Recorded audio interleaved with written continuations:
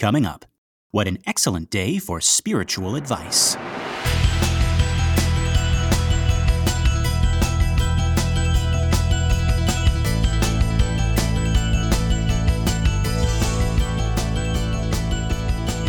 Well, howdy folks, and welcome to Minute 82 of the Exorcist Minute, a show where we endeavor to examine, extrapolate, and excavate The Exorcist, minute by terrifying minute. My name is Lester Ryan Clark. And I'm Keenan Diaz. And we'll be your holy guides on this journey through what some have called the scariest movie of all time. Okay, so our minute begins with Chris saying, he didn't tell you what she did? And then ends with her saying, if a person's, possessed by a demon or something. And there it is, folks. We are finally here. But let's get back to the top of this minute where Chris is still circling around the question. You'll remember in the previous minute, she was asking Karras if Father Dyer had told Karras about her party. However, we learned that while Dyer did tell Karras about the party, he said nothing about Regan peeing on the carpet, probably the most memorable thing about that party. That is, of course, after Father Dyer's stunning rendition of Toy Toy and Toy.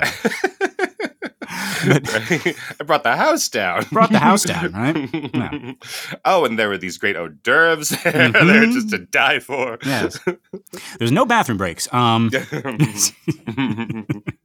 no, that's the thing you remember about Chris's party, right? Even if you remember nothing else, you remember that her daughter walked up to a guy and said, "You're going to die up there," and then peed on the rug. So Chris is a little confused right now. And also, as you pointed out, Keenan, a little frustrated because it's like now she has to start from scratch, right? Like she was hoping that mentioning the party would be a way to like ease into the conversation. But apparently Karras had no idea she even had a daughter. Chris is still incredulous. So she asks, he didn't tell you what she did? You mean you don't know what she did? My cunting daughter? That was a little bit of Gilbert Gottfried in there. Oh, the ghost of Gilbert Gottfried. I'm still here. Yeah, but I'm sure she's like, if you know about what Regan did, he's like, oh yeah, right. She needs to be exorcised. Right, yeah. The way Dyer tells the story. Oh, right. Yeah, I'll sign you right up. Let's go. Yeah. Let's get the next Exorcist plane to Exorcist Camp. That's what that van was all along. No, but it's almost like I didn't want to say it, Father. I was just hoping that you would say it first. Right? Exactly. Yeah, and we've all been in that situation where it's like I'm just I know that if I say it, I'm going to feel stupid because the risk of sounding stupid is so great that I'd rather, even though I'm like 99% sure, I'd rather somebody else just say it. And I'd be like, you know what? That's a really good idea. Why didn't I think of that? Yeah. But Keenan, this time around, what she said sort of made me think about what Captain Howdy said when when Regan's head was turned all the way around, right? Like, do you know what she did, your cunting daughter? And now she's like, you mean he didn't tell you what she did? Mm-hmm. And I don't know if this was intentional or not, but doesn't that add just a little bit of weight to that line if we choose to see it as an echo of what her daughter had just said to her, right? Mm-hmm. So I kind of like that connection. Now, Karras has to reiterate here. He didn't mention her. And that right there is different from just saying no. He could have just said no, right? So it could have gone like this, right? He didn't mention her? No. He didn't tell you what she did? No. Right? That's how I would do it. Like if I was in this situation, it's like, no, right? But instead, it's he didn't mention her? No. He didn't tell you what she did? He didn't mention her. Mm-hmm. And you might be thinking, folks, okay, what's the difference? And sure, maybe it is a little bit nitpicky. Certainly, it's about the same thing, but the way he chooses to do it says something. The subtext could be, did you not just hear what I said? I said he didn't mention her. And there's got to be a reason he's choosing to answer her in this way. Now, I don't think Karras is impatient here, even though we had said before that he might be inwardly waiting for her to come out with her problem. I don't think this is him getting fed up with her. Right. Rather, I think this is a type of reassurance, sort of along the lines of it's all right. He didn't say anything. You're safe. You can be the first to tell me.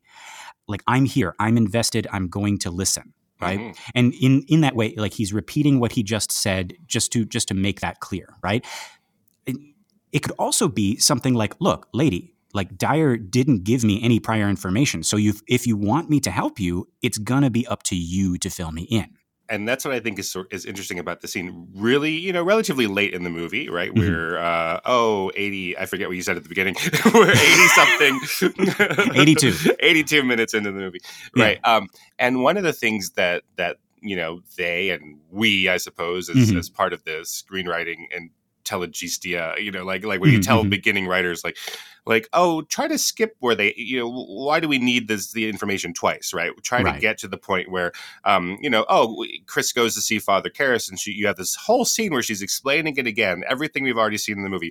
What if Father Dyer's already told Father Karras this? Right. And we can shorthand this and get to the real stuff. But that's what I like about this scene is that we're forcing Chris to say out loud what she's experienced, right? Yes. And like to reckon with it. Yes. And see how embarrassing it is, right? How like there's still like we're right at the precipice of Act 2, right? We're gonna get these people together. They're gonna help each other out. But it's so hard to even say out loud what she wants to say. Yes. And no, Keenan, you are exactly right.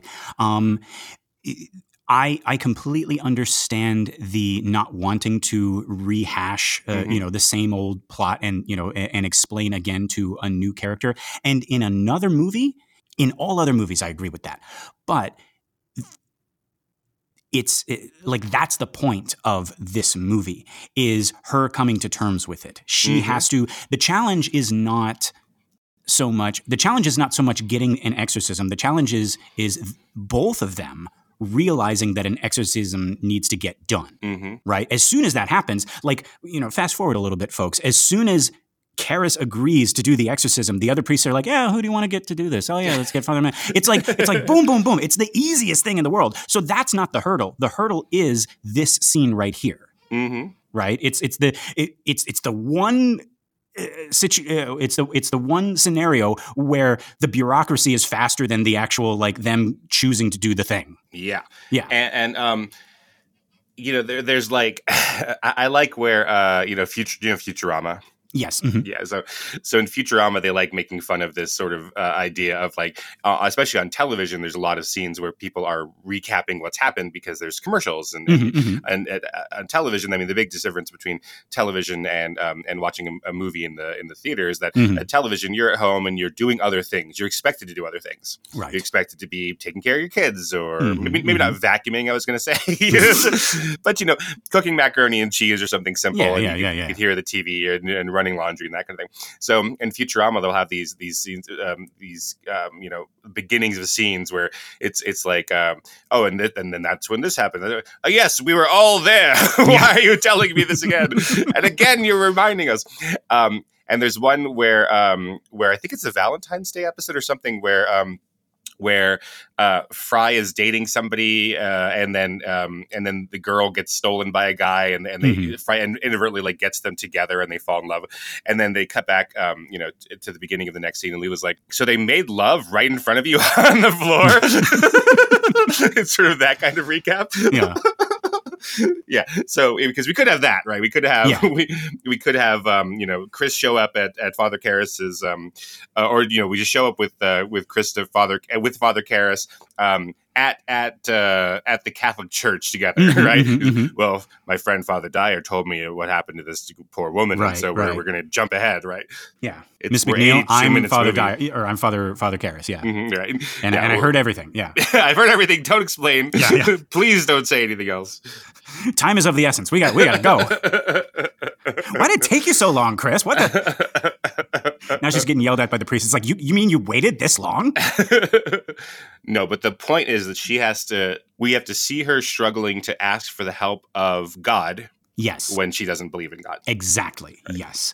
But so Chris is still hesitant, and who can blame her? Honestly, right? Everything you just said, Keenan. Remember how hard it was for Dr. Berenger to say the word exorcism in his own building, surrounded by his own employees and foundation. Yes. Yeah. They're going to take away his big fancy building. For saying that stuff. Yeah. Yeah.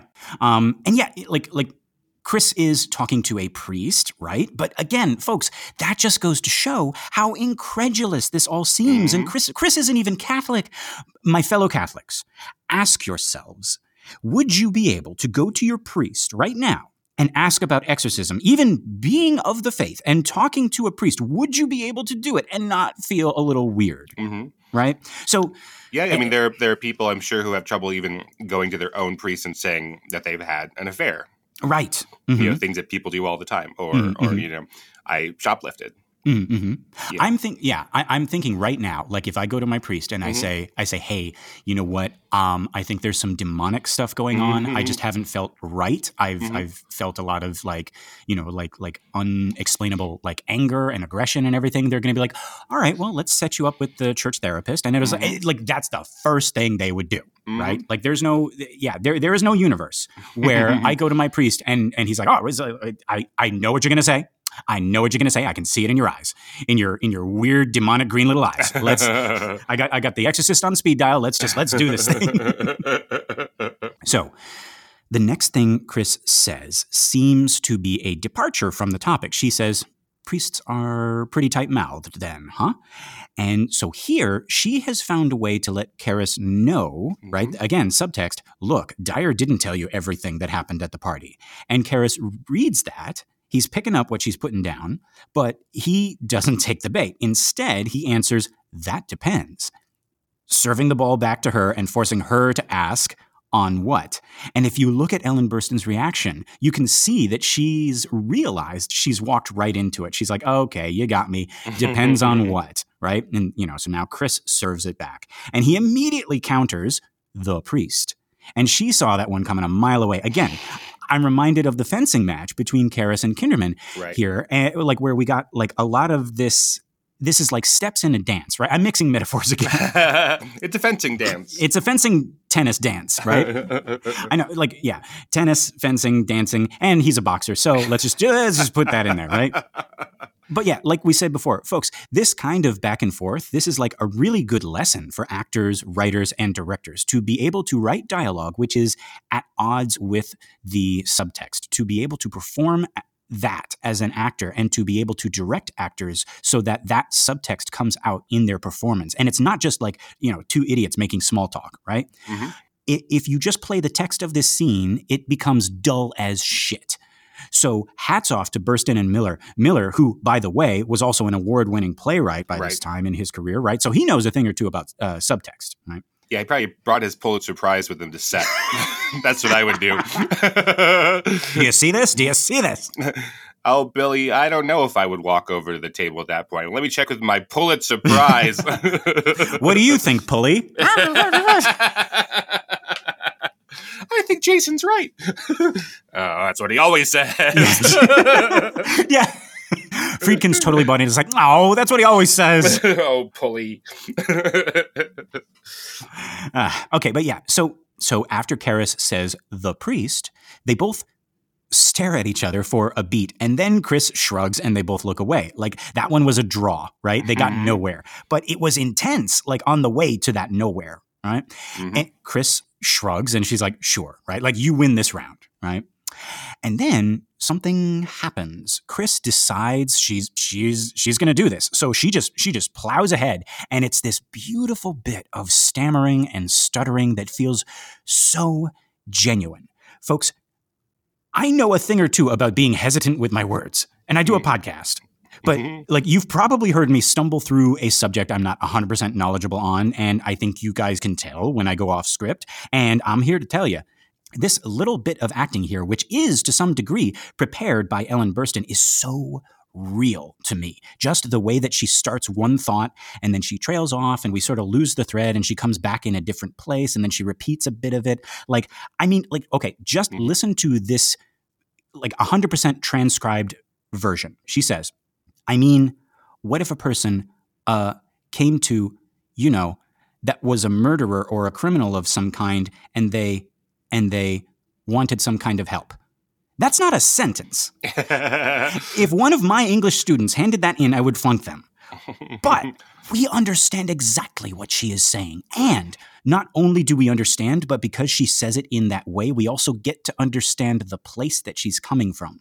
That right there is a brilliant merging of text and subtext. We see that she's nervous, she's hesitating, she's backpedaling, but still determined to get this out. And what comes out is this like garbled, beautiful, touching mess. It's absolutely beautiful. Right. And it's not just the words she's saying, right? Because that is sort of scripted. She's changed some of it. So in the script, what if a person, let's say, was a criminal, like maybe a murderer or something, if he came to you for help, would you have to turn him in? Right. So hers is close. So it's not like she's completely making things up, right? It's not exactly improvised, right? Right. Yeah. But she's adapting it to her own state of mind, right? Go ahead. Yeah, she's made it, I guess, more true to the way that the character would be thinking and would be jumping from one topic to the next. Yeah, it's probably the longest block she has in this scene. And then it's like, well, I don't know how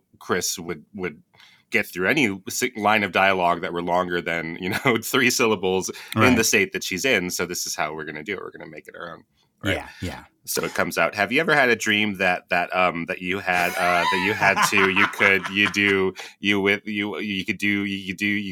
wanted him to do you so much you could do anything?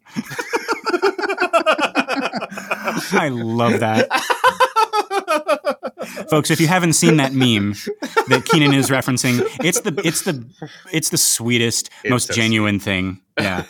He actually I saw on TikTok, like so many years later, he came back and he explained what he was trying to say. As an adult, he's like, this is what I was trying to say. And all the comments really were like, cute. we love how you said it originally. Yeah, it's really cute. He's like, in my little head, I had this wonderful idea. And I insisted on not telling them ahead of time before they rolled the camera, what it was going to be. It was something like they were doing a documentary about his class. Yeah. Yeah. But yeah. And I also okay, so there's a thing that she does when she starts this bit of dialogue. She finishes Chris, not the dream kid. I just want to be clear. Do we have to talk about The Exorcist? We can't talk about the dream kid. I know, we can't talk about the dream kid, right? Have you ever seen a movie where like the thing, the scariest movie that and then you thought like you didn't want to turn off the lights and you became Catholic? Very good. But yeah, so I like this extra little thing that Chris does when she starts this dialogue. She finishes her cigarette, she drops it on the ground, and then stopping to make sure she's put it out with her foot. And I almost want to equate this with her rolling up her sleeves, all right, here we go. Right. And that does something else, too. It forces Karras to stop. And so now when they start up again, it's on her step. It's on her terms. And so she barrels through this thing, makes a valiant effort and finishes it up with, would you have to turn him in? Right. Like she does that whole thing. Like, if a criminal, would you have to turn him in? And folks, once again, what happens right as she finishes up, right after she drops this question? Here comes another wooden beam in the foreground, another signpost for them to physically pass through. And now, on the other side of that signpost, we can feel that the mood has changed. We are in the same place, but it feels different. The air is heavier. Karras is probably thinking, what have I gotten myself into? Dimmy, you starstruck son of a gun, what are you here? What are you in for, right? But now he must answer her question. So, still, not knowing what the hell this is all about, he can only speak the plain truth. Well, if he came to me for spiritual advice, I'd say no.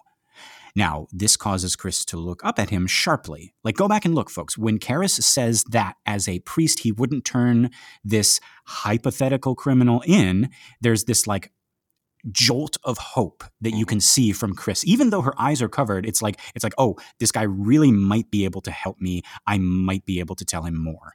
Just as a reminder for our younger listeners, back then, if you had a question like this that were life or death, there wasn't an internet to search, right? So Right. you couldn't just be like, oh, what happens if this happens? And there's a whole Quora or a, Yahoo Answers or whatever, a Reddit AMAs or anything. So like she has no idea what he's going to say, right? And to hear that is like, oh gosh, like this is actually going to work or potentially could work. Right. And so she asks again. She says, "You wouldn't?" And the way he quickly answers her when she asks again, right? Like really quick, he says, "No, I wouldn't," because he knows now, or he's on the way to knowing, and he wants to reassure her, no, this hypothetical criminal, who is not hypothetical at all, I would not turn them in. And again, this is happening really quick, but you can see how she's taking in this information. She looks away and down, and you can see, again, even behind those big glasses and that scarf, you can see the gears are turning and hope is dawning. Keenan, I did not expect to be blown away by this scene. In all the scenes of the famous The Exorcist, like you think of the standout scenes, you think of like the power of Christ compels you, you think of "Demi, why you do this to me?"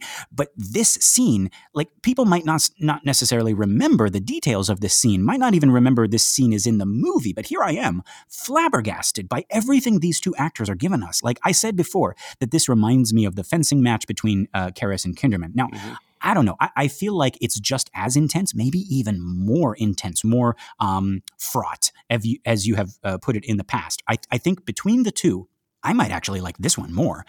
And maybe that's because we understand the stakes for Chris. Like she's fighting for her daughter. And maybe also like with Kinderman, it's like watching two well-trained fencers go at it. But here it's like Karras is a trained fighter and Chris has to pick up a sword for the first time. And we're like, wow, she's fumbling her way through this, but she's also getting some hits in. She's dodging some hits. It's like she's thrusting and he's parrying and she's no, I just said the same thing. I said the same fucking thing, which is proof that in a fencing match, I would be dead. Right. Even though they have the little balls at the end, so you can't get killed. You would find I would somehow, if Palpatine can return, I can die from a safety fencing sword. But this has always been one of my very favorite scenes in the movie. This I do remember this scene pretty well. Well, what I do remember is the ending of it where she breaks down. Right. So that is one of my very favorite things about the whole movie. I could do horror movies without any demons in them, please. I'm a scaredy cat, and just to remind people, I'm a real wuss. So I could do the horror movies where there's drama going on, and I could skip past the demons.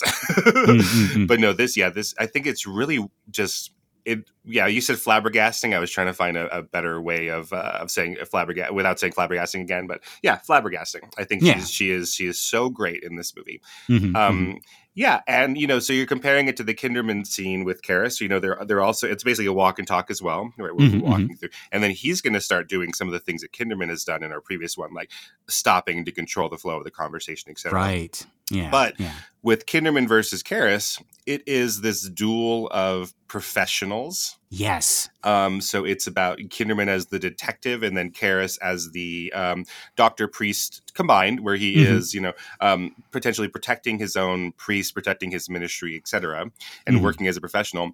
Here with Chris, I mean, this is like if she's fencing, but she's holding her baby in her other hand. Yes. Oh, that is another good visual. Yeah. I don't mean that. A good metaphor. There we go. We're not saying to go do that. No, and don't. See how your fencing game gets upped. It's how the pros train. They're just holding a sack of potatoes, and they're like, Right, but they have to draw little pictures, little faces on the potatoes, and name them. How do you name each of them? How do you know it's a baby if you don't draw the face? Right, exactly. This is Evelyn, and this is Petey. Gotta give them a whole backstory. Exactly.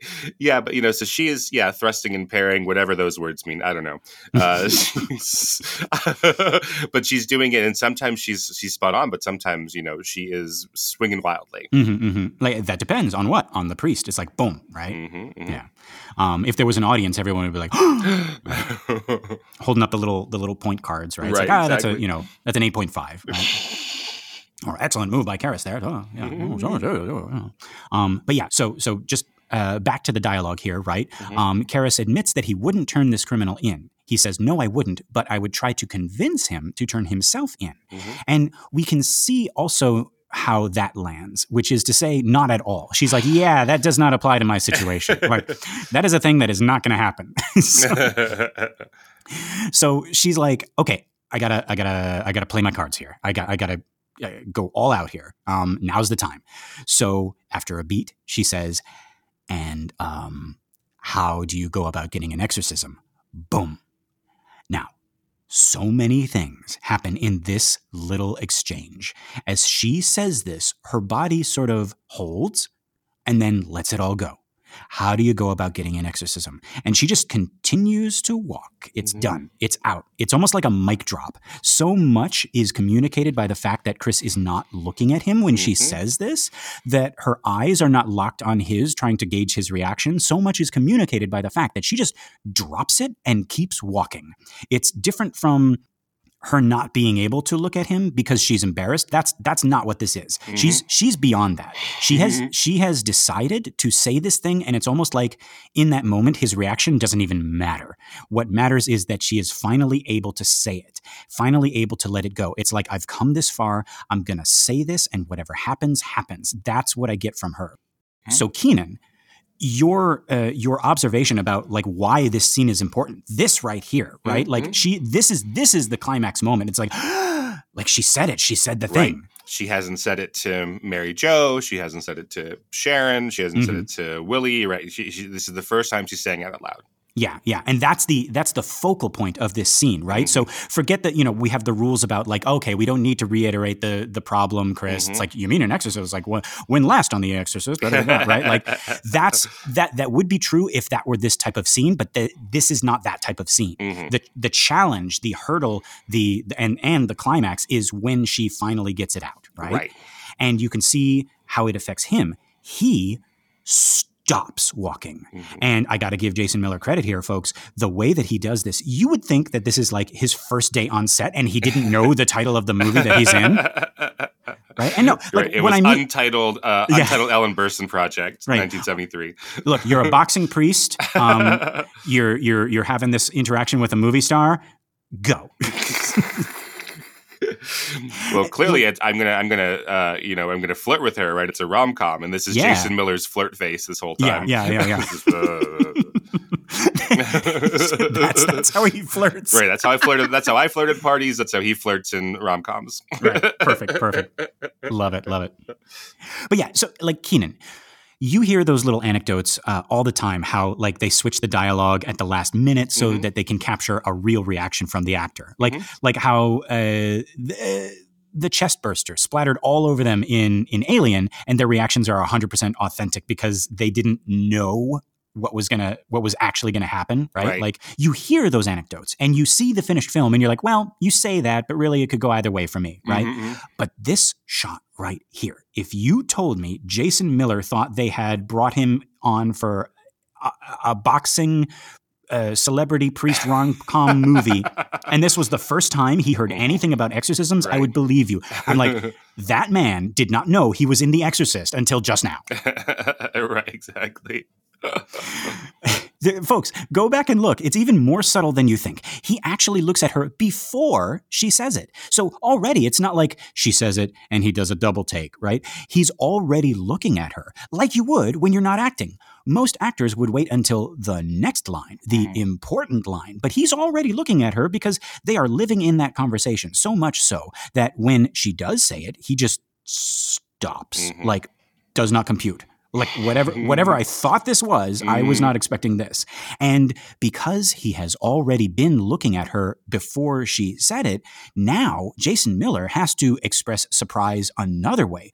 Watch his face. It's very small and very subtle, but so much goes on there. You see the gears turning behind those eyes. After about a second, his brows furrow, and it's like he's seeing her for the first time. Right. And then his brows go back up, and he smiles this confused, like, are we joking? Smile as he says, beg your pardon? Like people of our generation might have said for a little while, are you punking me? Yeah. Right. Is this a candid camera show? Right. He might look around like where's the phone? Where's it's like, what's going on? Your famous movie star, Chris MacNeil. Am I on like is this a new show you do? Like Punked with Chris MacNeil. Punked, yeah. You just got punked. Did you ever see Punked? No, I didn't. Did I just say the catchphrase without knowing it? Oh yeah. Oh. It's Candid Camera, but with pranks, right? So it's Ashton Kutcher, and they, you know, he tries to do it on celebrities because it's more fun than like the ones today where people mess with like just regular people who are at the store. I don't get why that's fun at all. I don't know. Like here's some guy at Walmart and he's trying to buy food for his children. We're gonna go fuck with this guy. No, so it's always celebrities. And sometimes they're really mean. Like I forget who it was, but they had a clothing line, and then they hired this team to pretend that they're like the FBI, and the clothing line has sweatshops that this celebrity, fashion designer person doesn't know about, and so they're going in and like saying, "Oh, you're being arrested because your whole clothing line is full of sweatshops." Oh my God. Okay, like when did this originate? With this like the 80s? No, the 90s? This is in the 2000s. This is Ashton Kutcher. No, I mean this concept. Well, like the candid camera thing. Candid camera is in the 60s, but candid camera, obviously is much more genial than usually it's like here's us doing some crazy thing, and then you're just the bystander. We're not like putting you in an uncomfortable situation of your own. Yeah. Because I was gonna say like maybe this type of show had its moment, had its time, like in the 80s, and it's like, oh, and everything's it's like nobody has anything to worry about. Nobody's walking around like with just the weight of their own existence on their shoulders, and I'm thinking like, because every time I see those, and it's all over TikTok too, especially like parents doing it to their kids, and it just always seems mean. But even not like let's forget like parents being horrible for just a second on the Exorcist Minute, but. Like whenever I see these, like where it's people doing it to other people, I'm just thinking like, but what if that person is just really having a bad day and all they want to do is go into 7-Eleven and get like, a Diet Coke or something like that. Mm-hmm, yeah. And then I think, wait a minute, it's 2023. Of course they're having a bad day. Everyone is having a bad day. The default is bad day. Yeah. Are you having a bad day? Is there any other kind? No. In 2023, nobody is having a great day like they were maybe in the 80s, or like we thought they were in the 80s, right? So I feel like this show is done. This show needs to be put away because like you're bothering someone who already is like just suffering a bit too much. So leave them alone, Leave everybody alone. Leave everybody alone. Why do you think introverts are the hip thing now? Yeah, it's cool to be an introvert. Yeah. Well, yeah, I mean, yeah, Karras has that sort of reaction, right? He's like, like, are we, what is this? Yeah. So I get to meet a movie star and then I'm getting my leg pulled, right? This is Father Dyer's prank, right? Oh, that's exactly, because it's like, did Father Dyer tell you? And it's like, oh, Father Dyer. Okay. All right. This is Father Cutesy Flip, Yeah. Okay. All right. What are we doing? Where's the criminal? Like, let's see, Right. Then he comes out in like a Hamburglar costume. Oh, wait, yeah. So she's already said exorcism, and then Father Dyer comes out in those, those like long red pajamas type thing, right? With the little, and the little open flap on the butt, right? Oh God, yeah. And he's got like little devil horns. He's got a tiny pitchfork and a little tail. Says, I've been really bad. We're just trying to cheer you up, Karras. God. Yeah. That would be even worse. Oh my God. Worse than the demon that's going to kill him. Well, yeah, you know what? I retract that statement. Spoilers. Sorry. Oh my God. We don't want them to feel bad until the very end. But okay. So even before we cut away from him, right, from Karras, that confused, sort of sarcastic smile melts away into what seems maybe like genuine concern, but not genuine, like, oh my God, an exorcism. It's genuine concern for her mental state.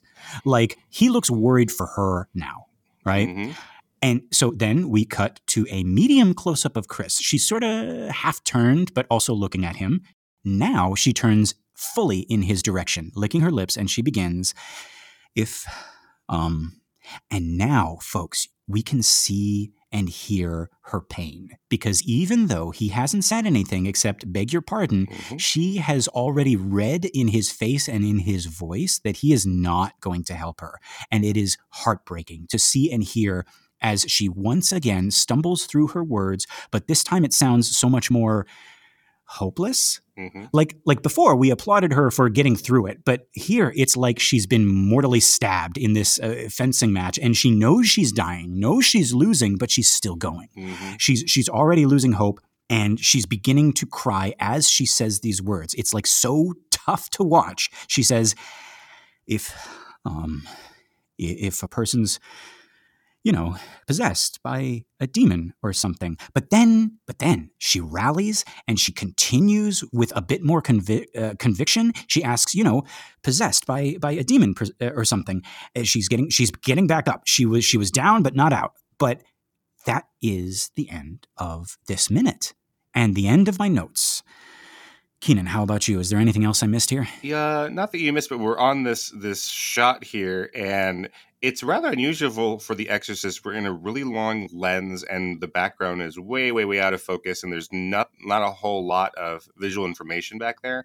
That's really pretty rare, and I was skimming through the movie trying to see if we've done that before. We do it a lot. It's very common in a lot of movies. So say like when you're getting a glamour shot, like for your headshots or something, right, you'll get a really long lens and you'll blur out the background to be pretty indistinct, and it makes you focus on yourself, right? The background is just sort of a feeling rather than anything discernible.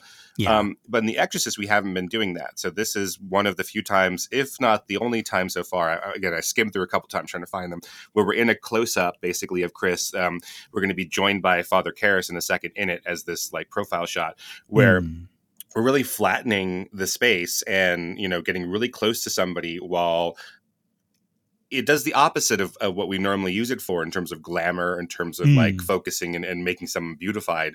Like it's flattened and even claustrophobic. Yeah. Right. The background is just this sort of gray nothingness. And we're in profile of these two people as they're looking at each other. So we're going to pick that up in the next minute. Yeah. Actually, Keenan, I think I remember, didn't they use this same shot when she says, "You're telling me I should take my daughter to a witch doctor"? Let me look through. I was trying to scan through where we had it. Because I remember you had said something similar. Oh, yes. I'm looking at that shot here. Yeah, that one it's the same sort of idea. But I guess I feel it more in the other one because in this shot of in this one for this minute, in this Karras scene, because now I'm looking at the Berenger one, and you could still tell what's behind you, like it's a picture frame or a mirror and like a little table with a phone. Like, so I think I feel it in this one even more because there's like nothing. It's like we're in a void. Interesting. Yeah, it's just no information back there again. And she just bared her soul, and then it's like you've done the thing that you haven't wanted to do this entire time, right? Right. Admit what's really going on here, and admit that you need God, you need, that's a big thing, right? You need God. You need Jesus, right? Yeah. And you've done that admission, and he's not on your side yet, right? And it's still like, so like here you are with him, and it's still somehow claustrophobic and alone, right, and nothingness there. Oh, that is a really, really good point. Yeah. Oh, thank you for that. Yeah, just like, folks, so much being said about just the shots, right? It doesn't even take time. Like, it takes less than a second. We look at these shots and we get the feeling, like Keenan is describing, from not the words, not the, not any kind of like hand holding. It's just this subconscious thing that we get all from the construction of, having like a really long lens or something like that. Right. That is really cool. And these things hit us instantly. Alexander McKendrick, the director and film theorist, says movies happen pre-verbally, right, before we're able to put them into words. Oh, I like that word, pre-verbally. Yeah, That's good. yeah. It takes you get it, and then it takes us 2 or 3 minutes to explain what you're getting, right? Yes. But then, of course, it takes the filmmakers 4 or 5 hours to set up the shot, right? Oh, that we understand within seconds. Nice. Okay, yeah, and then like going backwards, just like working to construct a feeling that we feel without even knowing we feel it. Right. Like, and then it taking like milliseconds for us to feel it, and then not even realizing why it's affecting us this way. Right. Not even, pre-verbally. I like that. Okay, I'm going to start using that. Yeah. Yay. Okay. That's the power of cinema, baby. The power of cinema compels you. There we go. All right, folks, this has been another excellent Exorcist Minute. I've been Lester Ryan Clark. You can find me on all the socials as Lester Ryan Clark. And I've been Keenan Diaz, and you can find me on Instagram and Letterboxd as Howdy Keenan. Yeah, we got our group, Compelling Conversations. Go check that out and request to join, and we'll let you in here with us. That's on Facebook. And thank you so much to everyone who has shared the show by word of mouth or on social media. And a big thank you to everyone who has given us a 5-star rating and a little comment on iTunes or Spotify or wherever you listen to our show. We really appreciate it. It's going to help our little podcast grow and find more cool people like you. We're also The Exorcist Minute. So not only Keenan and I, but The Exorcist Minute is also available on all the socials. On Twitter, it's just Exorcist Minute. And then we got an Instagram that's The Exorcist Minute, and we got I already said the Facebook group thing. Yeah, we're slowly building out the socials. So look, seek, and you shall find. That's in the Bible, right? Sounds like it. Okay. I'll just say it is. All right. Yeah, who's gonna find out? Who's gonna fact check us? Huh? All right. Keenan, are you thinking what I'm thinking? I think I am, Lester. Folks, until next time, the power of a dream that you had you'll do. You ever had a dream that you want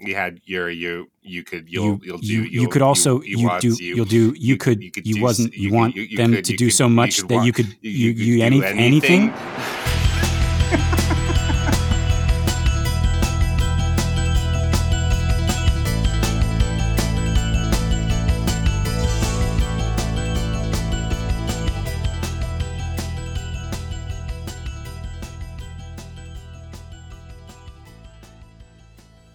Carl, who put this crucifix under my pit? Madam, have you ever had a moment where you could do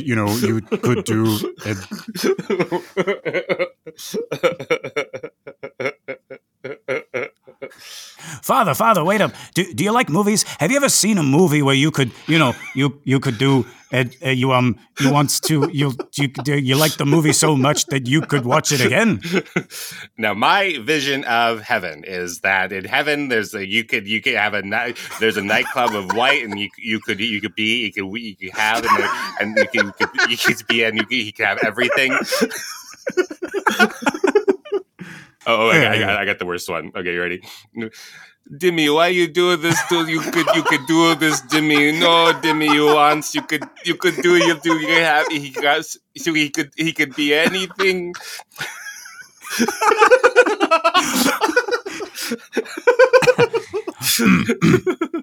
Do you know what she did? You could your content you said she did anything?